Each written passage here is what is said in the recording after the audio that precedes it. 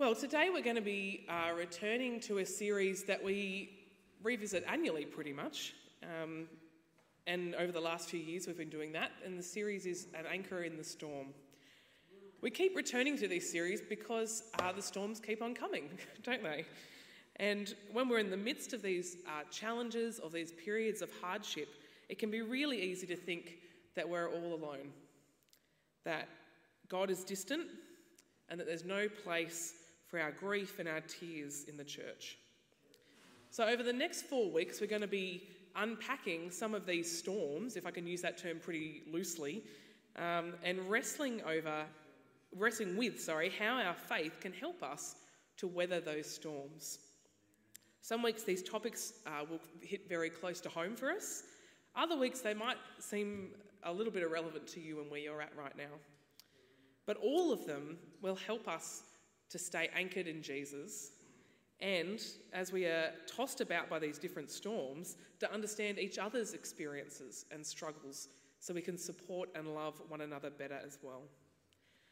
Today we're going to be focusing on the topic of anxiety, and by way of introduction to this topic, I just wanted to share a little bit about some reflections that I've been having as I've been doing a course in mental health over the last year, and recently wrote an essay and got to think a little bit more about anxiety and depression, and particularly how the Bible speaks into those experiences.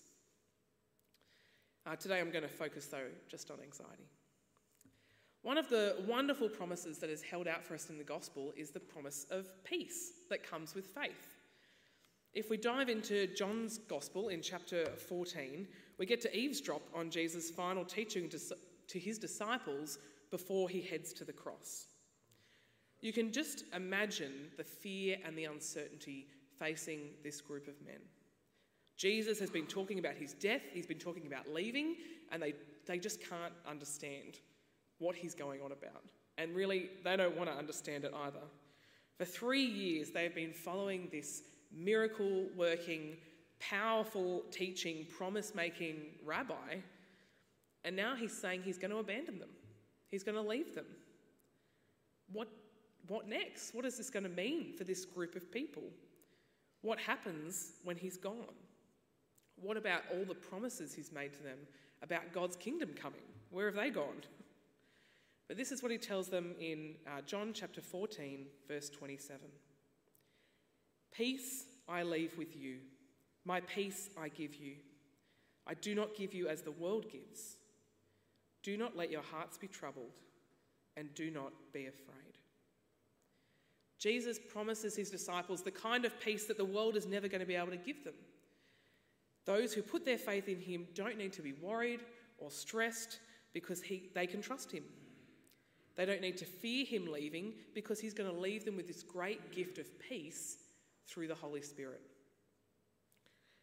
Now, for some of us, the reminder of that promise might be a really great encouragement, a beautiful reminder of the peace that we do feel like we have in Jesus.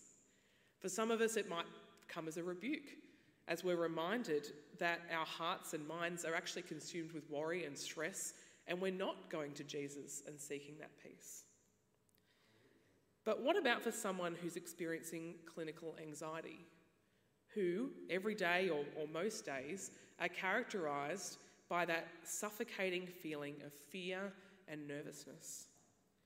Does this mean that their faith is weak? Does it mean that they're disobedient or sinful? I mean, after all, the Bible says, do not be anxious about anything, but in everything by prayer and petition with thanksgiving, present your request to God, and the peace of God, which passes understanding, will guard your hearts and minds in Jesus Christ. So is someone who has anxiety do they just need to pray more? Do they just need to be more grateful for what Jesus has given them? Hopefully that makes you feel a little bit uncomfortable. As we think about anxiety today, I do want us to separate out a little bit clinical anxiety from the regular experience of daily worry and stress. Our bodies are built to respond to stress in certain situations, right? It's a survival instinct. It helps us to run faster when something that wants to eat us is pursuing us. It helps us to stay alert when we're walking down that dark street at night. Our brain is telling our body, we're in danger, be ready. And it's helpful because we need to be able to survive in those situations. One helpful way I've heard clinical anxiety described is a malfunction of that communication between the brain and the body. So the brain is under the impression there are constant threats present when there is no threat at all. And so it keeps the body on high alert at all times, ready for threat, or in particular situations that it thinks are causing stress. So the heart races, your breath quickens, your chest constricts, and all those feelings that you get, just before you get a needle, or you have to stand up the front and speak to a group of people, or you're about to enter into a confrontation with someone, those moments leading up to it, someone with anxiety can feel like that all the time. And it keeps on going and going and going. All of us experience measures of stress and worry in our everyday lives. But for the person with clinical anxiety, it's chronic and it's exhausting. It might be tied to certain situations like facing social gatherings or driving, or it might just be this general ongoing condition that's connected to nothing in particular at all. This is not sin, it's an illness. Now, mental illness is not something that was really recognised or categorised in the time when the Bible was written. So sometimes it can be tricky for us to know how to think about or talk about mental illness as Christians because we don't have verses that we can just jump to and apply straight to these situations. So we have to do a little bit more work sometimes to figure out how we approach mental illness and how we think through it as followers of Jesus. But I think when we look at how Jesus approached those who were sick and suffering, it becomes pretty clear how he would approach someone with anxiety. One story that I go back to all the time in all different kinds of situations is the story of the bleeding woman in Mark chapter 5. Because for me, it just shows the heart of Jesus so clearly. Jesus is rushing through a crowd. He's following a synagogue leader, Jairus, a really important man, and there's urgency. His daughter is dying. They need to get to her now so Jesus can save her. As he pushes through the press of people, he feels power go out of him, and he stops. Who touched me? Not only does this seem like a ridiculous question, but it's the worst time to be stopping and asking it. And his disciples panic. You're in a crowd. There's people everywhere. Everyone is touching you. Get over it. Let's keep going.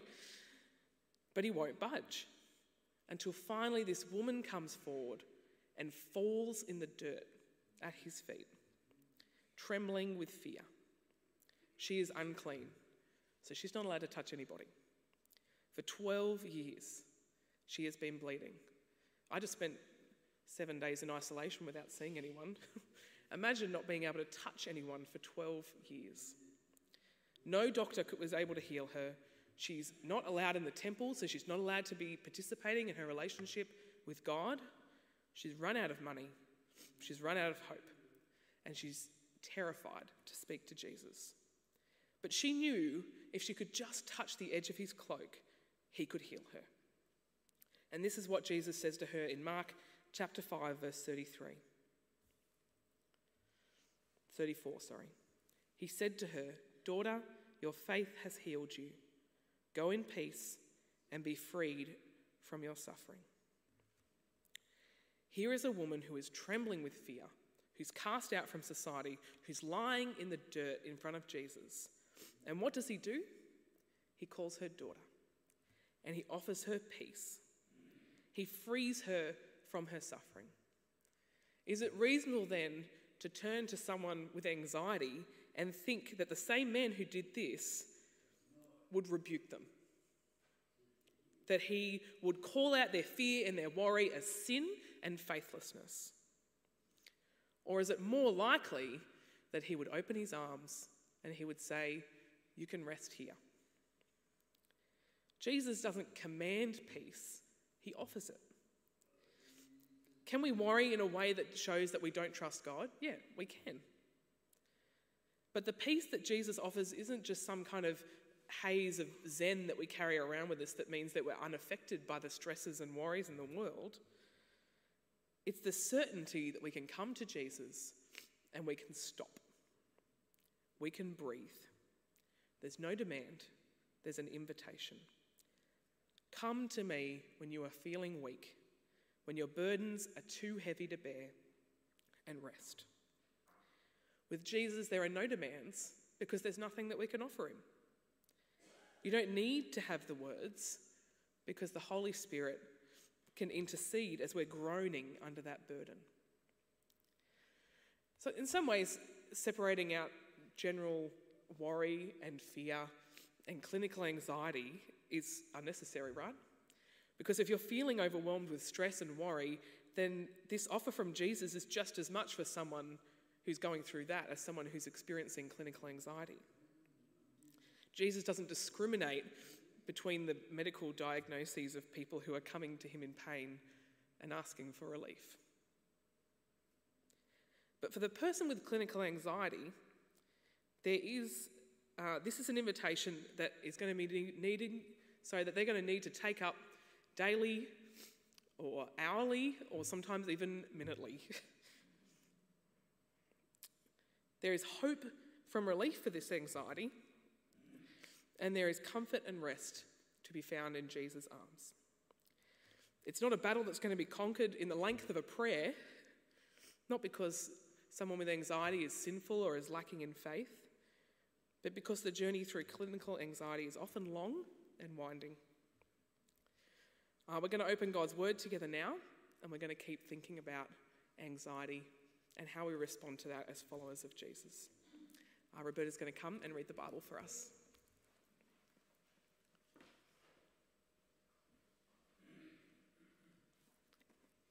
Thanks, Joss.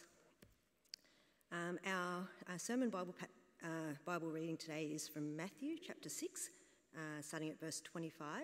And if you're reading along in the church Bibles, it's on page 1509. So Matthew 6, 25.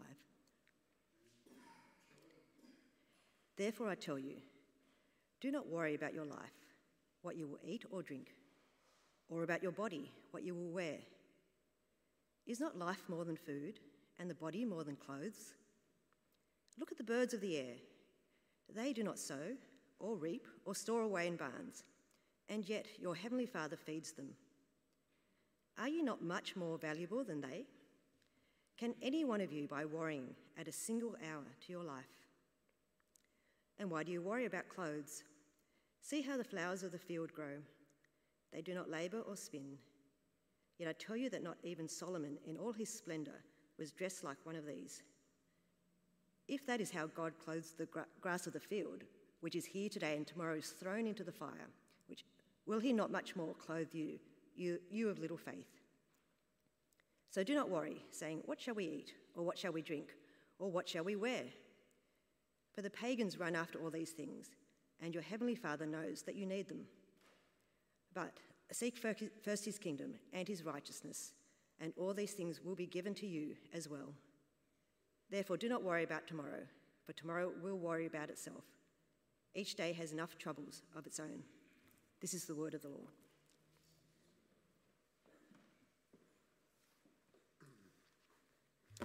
Thanks, Roberta and Jocelyn, for that very helpful intro. Let's pray together, friends, and keep that passage open, and we'll think about this topic together.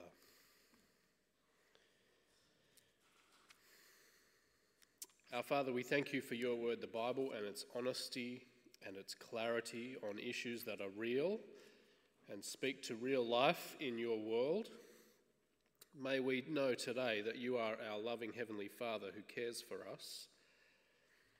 Please help us today as we think about anxiety, that we might be a people who are committed and equipped to care for one another, as well as Christians who are confident to persevere in trusting you, even through distress and fear and uncertainty. Please be especially close to anyone struggling today, that they may know your love and be anchored by the hope that we have in Jesus. And we pray this for his sake. Amen. Well, one writer has said that it's the dishonest Christian who pretends that there's no anxiety in life. It's the dishonest Christian who pretends there is no anxiety in life. The paragraph that Roberta just read for us finishes with Jesus saying, after sharing some of the most encouraging words you'll ever hear, he finishes with the recognition, each day has enough trouble of its own. Each day has trouble. There will be things to worry about tomorrow. The reason the Bible talks about being anxious and worrying is because God knows that there will be things to worry about tomorrow. Being anxious about something, as Jocelyn has already said, can be helpful in the right circumstance and the right quantity. But when we think about anxiety, we're often thinking about the unhelpful quantity at the unhelpful time about unhelpful things. And so Arch Hart, the Christian psychologist, talks about anxiety from a medical point of view in these ways. He says, our brain is full of these neurotransmitters, these messengers. They help us remember, keep awake, and keep us sane. But when our brain is robbed of happy messengers, as when stress is too high and prolonged, it cannot function properly. Anxiety is then the smoke alarm, alerting us to the chaos. And this process is all a very intelligent design of a master creator. Jocelyn's already talked about that smoke alarm kind of anxiety that's going off at the wrong times, in the wrong quantity, in the direction of the wrong things. And for some of us, our anxiety is like that. The World Health Organization, and just about every agency who's tracking these things, has noticed that over the course of the pandemic in the last 2 years, clinical anxiety has gone up by 25%, which means that if it was 1 in 4 Australians before the pandemic, maybe we're at 1 in 3 Australians who will experience some kind of anxiety disorder in their lifetime, which means that if it's not you, it's someone sitting close to you. If it's not you now, it might be you in the future, which is why we want to be a church that keeps talking about these things, so that people know when they do experience it, or if they are experiencing it, they're in a place where people will listen, people will understand, and people will walk alongside. Many of us in the clinical anxiety category need to talk to our GPs. Many of us already have mental health plans that enable us to take helpful next steps for counselling or care. But as Christians, we also want to say we want better habits of meditating on God's word, better patterns of prayer and accountability that work alongside the clinical interventions of anxiety so that we can pastorally care for one another as well as hold on to and grow in our faith even through periods of anxiety. That's my focus for you today, you'll be happy to know. That I'm not speaking to you as a clinician. I'm not seeking to provide medical advice. What I'm seeking to provide is what the Bible says and some anchors for us in the midst of the storm, particularly through the gospel of the Lord Jesus and his promises held out to us in the Bible. The reason that the Bible talks so much about being anxious and worrying is because God knows where we live. God knows how we think. God knows what is going on for us, and he loves us. The reason God tells you not to be anxious isn't because he doesn't get it. The reason that God tells you not to be anxious isn't because he's seeking to dismiss it and sweep it under the carpet, but because he is your loving Heavenly Father whose shoulders are infinitely broader than yours and who wants you to cast all your anxiety upon him.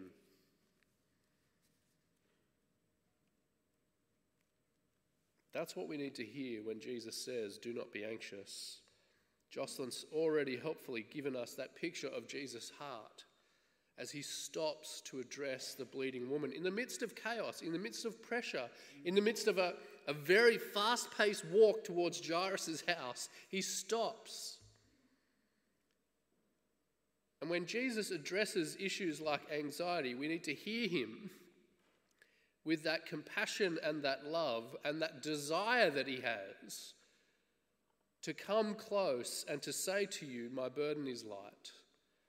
Come and find rest for your weary soul, your anxious soul. That's what we want to hear from Jesus today. And just as an aside, that's what we want to see in Jesus as we seek to be the kind of friends or spouse or co-worker or housemate seeking to care for someone with anxiety. We want to hear the same kind of heart of Jesus, that we might be able to help them in the same kind of way. So as we reflect on Matthew 6 together, this is what I want us to see, that we can meet anxiety with a different pace, slowing down to notice sovereign grace. We can meet anxiety with a different perspective. We may not know what the future holds, but we know the one who holds the future. And we can meet anxiety with a different priority, seeking first his kingdom and righteousness. Firstly, then, a different pace, slowing down to notice sovereign grace. Have a look at verse 25 with me, where Jesus says, Therefore I tell you, do not worry about your life, what you will eat or drink, or about your body, what you will wear. Is not life more than food, and the body more than clothes? And notice that after that, Jesus doesn't just skip to the theological conclusion. He doesn't say, there you go, dummies, now get on with it. He causes his disciples to stop and to look and to listen. Verse 26, look at the birds of the air. They don't sow or reap or store away in barns, and yet your heavenly Father feeds them. Are you not much more valuable than they? Verse 28, why do you worry about clothes? See the flowers of the field, how they grow. They do not labour or spin. Yet I tell you that not even Solomon in all his splendour was dressed like one of these. If that's how God clothes the grass of the field, which is here today, tomorrow is thrown to the fire, will he not much more clothe you, you of little faith? Jesus puts his finger on what modern psychology has been recommending for years as well, that in the midst of anxiety you should stop, slow down, slow your breathing, notice what's around you. Look at the birds of the air. Look at the trees and the flowers. What colours do you see? How are they moving? What patterns of light and shade? Can you feel the air reach every part of your lungs as you breathe it in and slowly let it out? Jesus takes us there to slow us down. Look at the birds of the air and the flowers of the field. But he takes us beyond just the physical world, doesn't he? He points us to them as evidence of God's sovereign grace. Notice that God's sovereign grace is all around you. He provides for his world, the world that he made. And if he's woven beauty and wisdom and simplicity into nature, how much more is he dependable for you in the midst of the chaos and anxiety of your world? See how God cares for the birds of the air, Jesus says, with no infrastructure and no help. Well, if God cares for them, how much more does he care for you? You are made in his image, redeemed by his Son. Jesus came to die for you, not the birds of the air or the trees of the field. So when you see the birds, when you look at the flowers, when you experience the light and the rain and the air and the scenery of God's beautiful world, don't just stop and enjoy, but give thanks to God. Because all of that is evidence that you are loved, that you are valuable, that you are precious in his sight. Jesus gives us a different pace. Slow down. Step outside. Take a breath and notice God's sovereign grace in salvation and in creation. Number 2, Jesus meets our anxiety with a different perspective, because Jesus doesn't just leave it at that as if our anxiety is simply a momentary thing that needs momentary relief. He points us to a different perspective, an eternal perspective. So often in the midst of anxiety, it's because we have lost control, or we have a lot of uncertainty, right? And Jesus meets us with the perspective of God's sovereignty and God's eternal kingdom. As my old boss used to say to me regularly, we may not know what the future holds, but we know the one who holds the future. Try these scenarios on for dealing with anxiety. I knew the exam would be hard, but I worried enough, and that got me through. Or what about this one? I managed to be anxious the whole flight, and so the plane didn't crash. The doctor was unsure what it was, and so he prescribed me some worry, and now I feel better. Seems silly, doesn't it? We know that worry and anxiety doesn't achieve very much. That worrying about something doesn't solve it. And that's not to dismiss the feelings or to suggest that we need strategies to be able to go to Jesus in the midst of our anxiety, knowing that our life is in his hands. He doesn't point to the birds of the air and the flowers of the field in order to say, see, you're fine, you're in control. He points to the flowers of the field and the birds of the air to say, don't worry, I'm in control.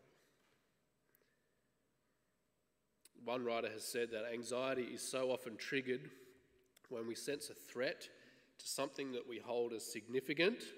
It may be someone you love, it could be your reputation, it could be your sense of security, it could be an unknown future, it could be your comfort or success, or even the loss of a material possession. And we are anxious at that when we see those things that are threatened. As Jesus confronts us in our anxiety, he talks about the fact that we do not need to worry because our lives are in God's hands. And his kingdom is eternal. His perspective is eternal, which means that we can trust him in the midst of uncertain circumstances and cast all our cares upon him because he cares for us. He gives us an eternal perspective. Have a look at verse 31. So do not worry, saying, what shall we eat, or what shall we drink, or what shall we wear? For the pagans run after all these things, and your heavenly Father knows that you need them. See, if you don't know God, if you do not have hope, if you have not come to know the peace that passes understanding because of the death and resurrection of the Lord Jesus and the gift of his Spirit, then what you will eat and what you will drink and what you will wear is all that there is in this life. But Jesus says you don't need to run after these things and worry about these things and be anxious about these things, even when those things feel uncertain. That's the sort of uncertainty that pagans have who do not know our Heavenly Father. But your Heavenly Father knows what you need. And so you can come to him in the midst of uncertainty, in the midst of the chaos and the swirling thoughts that will not land. And as Peter says in 1 Peter 5, you can cast all your anxiety on him because he cares for you. Isn't that a wonderful thing? That in the midst of the anxiety, uncertainty and chaos, we don't need to unload it in some indiscriminate direction. You don't need to chuck it into the deep blue sea on the emptiness of a tranquil mind. you can bring your anxiety to the shoulders of your Heavenly Father. You can cast it upon Him, whose shoulders are broader than you could ever imagine, and whose care for you is deeper than the ocean. The Christian psychologist David Powlison said, God is patient because love is patient. Deep problems don't have quick solutions. And God is dealing with you with an eternal perspective. He is playing the long game, and He's with you for the long haul. But I'm not telling you anything that you haven't heard before. I remember a few years ago, a friend came to my house late at night, usually a very calm, a very wise, a very knowledgeable person, much older than me. He came to me in the midst of distress and uncertainty and chaos. And as we sat in my study, I felt very ill-equipped. I feel like I'm sharing a lot of stories recently of me feeling very ill-equipped. It's a common feeling I have. I felt like I was saying to him very basic words about God's sovereignty, about trusting in Jesus, about relying on God's promises.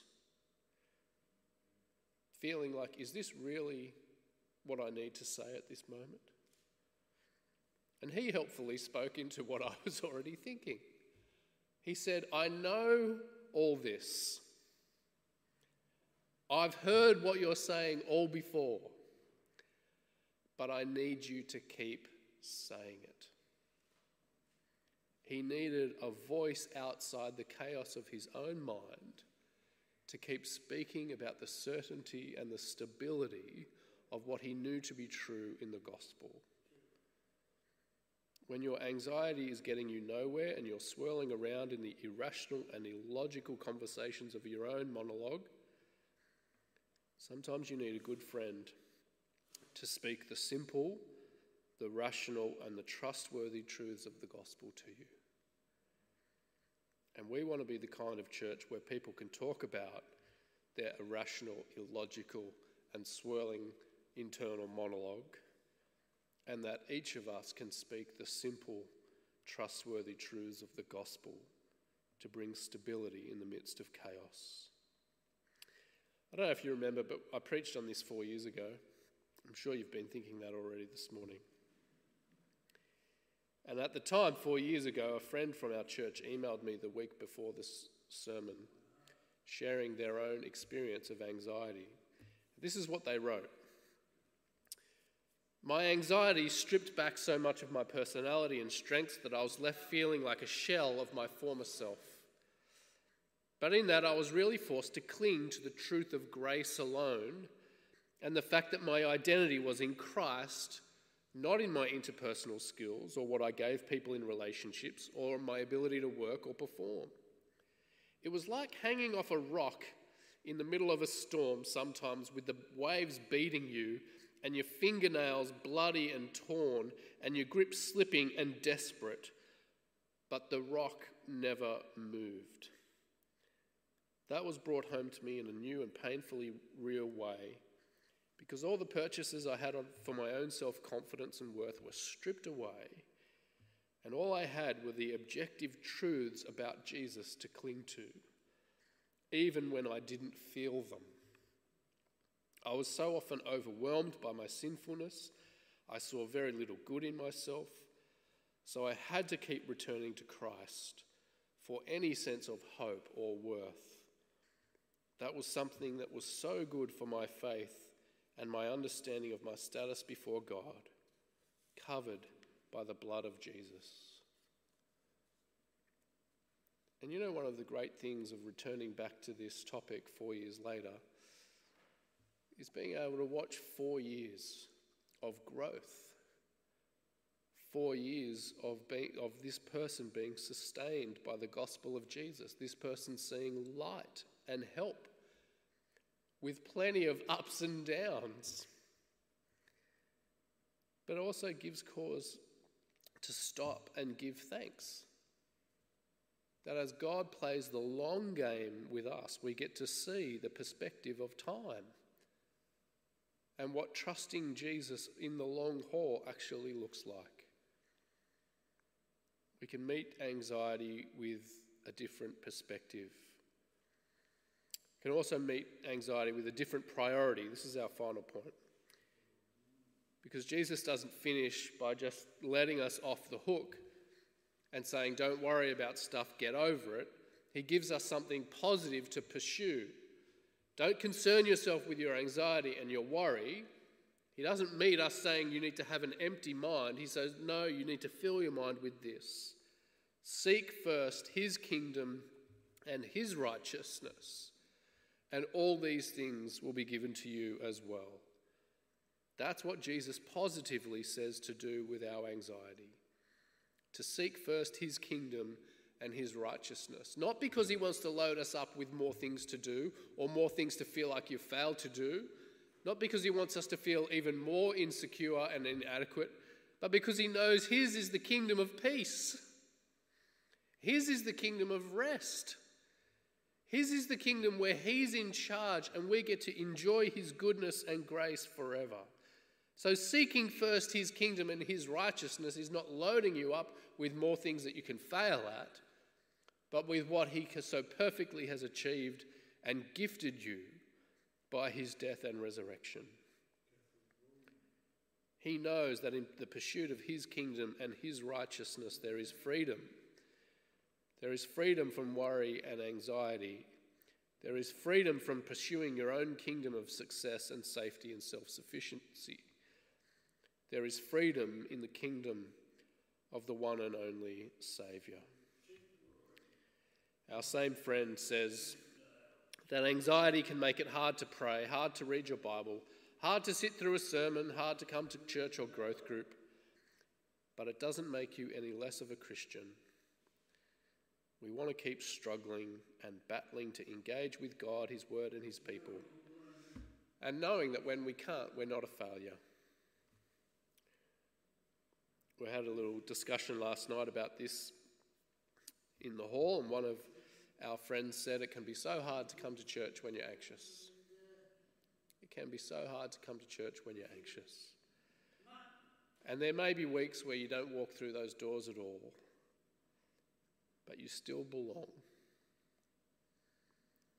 And we also want to be the kind of place where you can't, if you can't articulate your prayers, if you can't read your Bible, if you can't walk through those doors, that there will be friends and family here who will pray for you,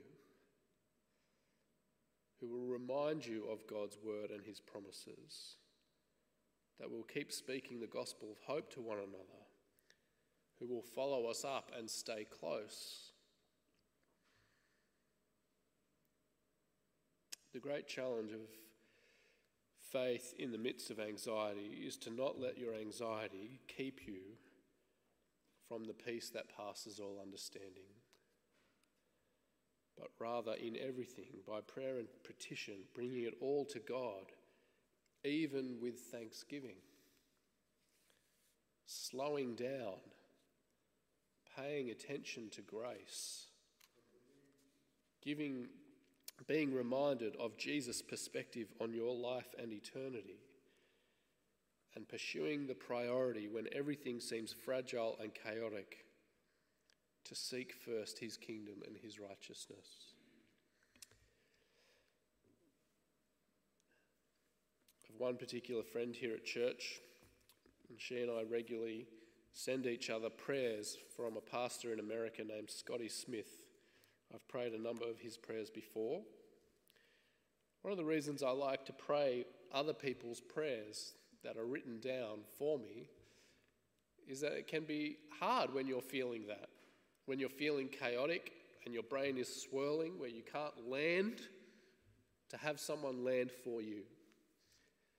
And so I'm going to ask you to stop and pause and to close your eyes and to pay attention to your breath and listen to these words as we pray together.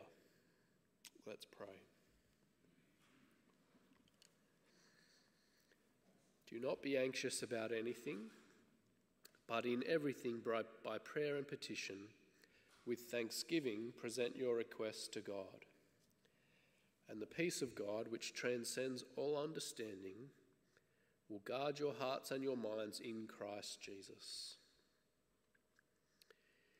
Dear Jesus, I've memorised that scripture. I've taught it and preached it and prayed it for many friends going through very difficult seasons of life. Today, however, is a day I humble myself before you and surrender to these commands and promises for myself. It's not the first time, and it won't be the last. Jesus, I am anxious, so I need your grace to even obey this command. I know you're not mocking my sensibilities and emotions. You're way too compassionate to do that. I know you're not asking me to be a stoic, for you are gentle and humble of heart. I know you're not asking me to pretend and pose, for knowing you is the end of all such nonsense and non-reality. But clearly you're warning me about the peril of staying stuck and turning inward with my shock and concerns and worries. And so by faith I'm getting up. I'm coming to you today, bringing my earnest prayers and impassioned petitions with me. Jesus, it is you who turned the chaos of an unformed world into the magnificent cosmos of creation. Therefore, most certainly you can enter the chaos swirling all around me and in me and bring order and beauty. I don't know how you'll do it. I simply know that I cannot do it. For the things that deeply grieve me, bring your tear-wiping hand. For the things that greatly offend me, keep me from a critical and selfish spirit. For the things that profoundly confuse me, grant me the perspective of heaven and gospel sanity. For the things over which I have no control, give me a fresh vision of the occupied throne of heaven. For the things I do have control over, grant me wisdom and strength to act accordingly. Please help me steward my anger, my sadness, and my weariness, all to your glory. I don't want to waste this moment or these feelings. And now my thanksgiving. Jesus, I have no reason to doubt either your mercy or your might. You gave your life for us upon the cross. You have risen to make all things new. You are unremittingly advocating and praying for us. No one loves us more than you do. I have seen you do astonishing things before. Please do astonishing things again. Send and set the transcendent peace of God as a sentinel in our hearts and minds. O loving King of glory and grace, guard and protect our hearts and minds from the lies of Satan, the whisperings of gossip, the unbelief and cynicism of our own hearts, which are ever stalking in these seasons of stress. So very amen we pray, with hunger and with hope, in your most blessed name. Amen.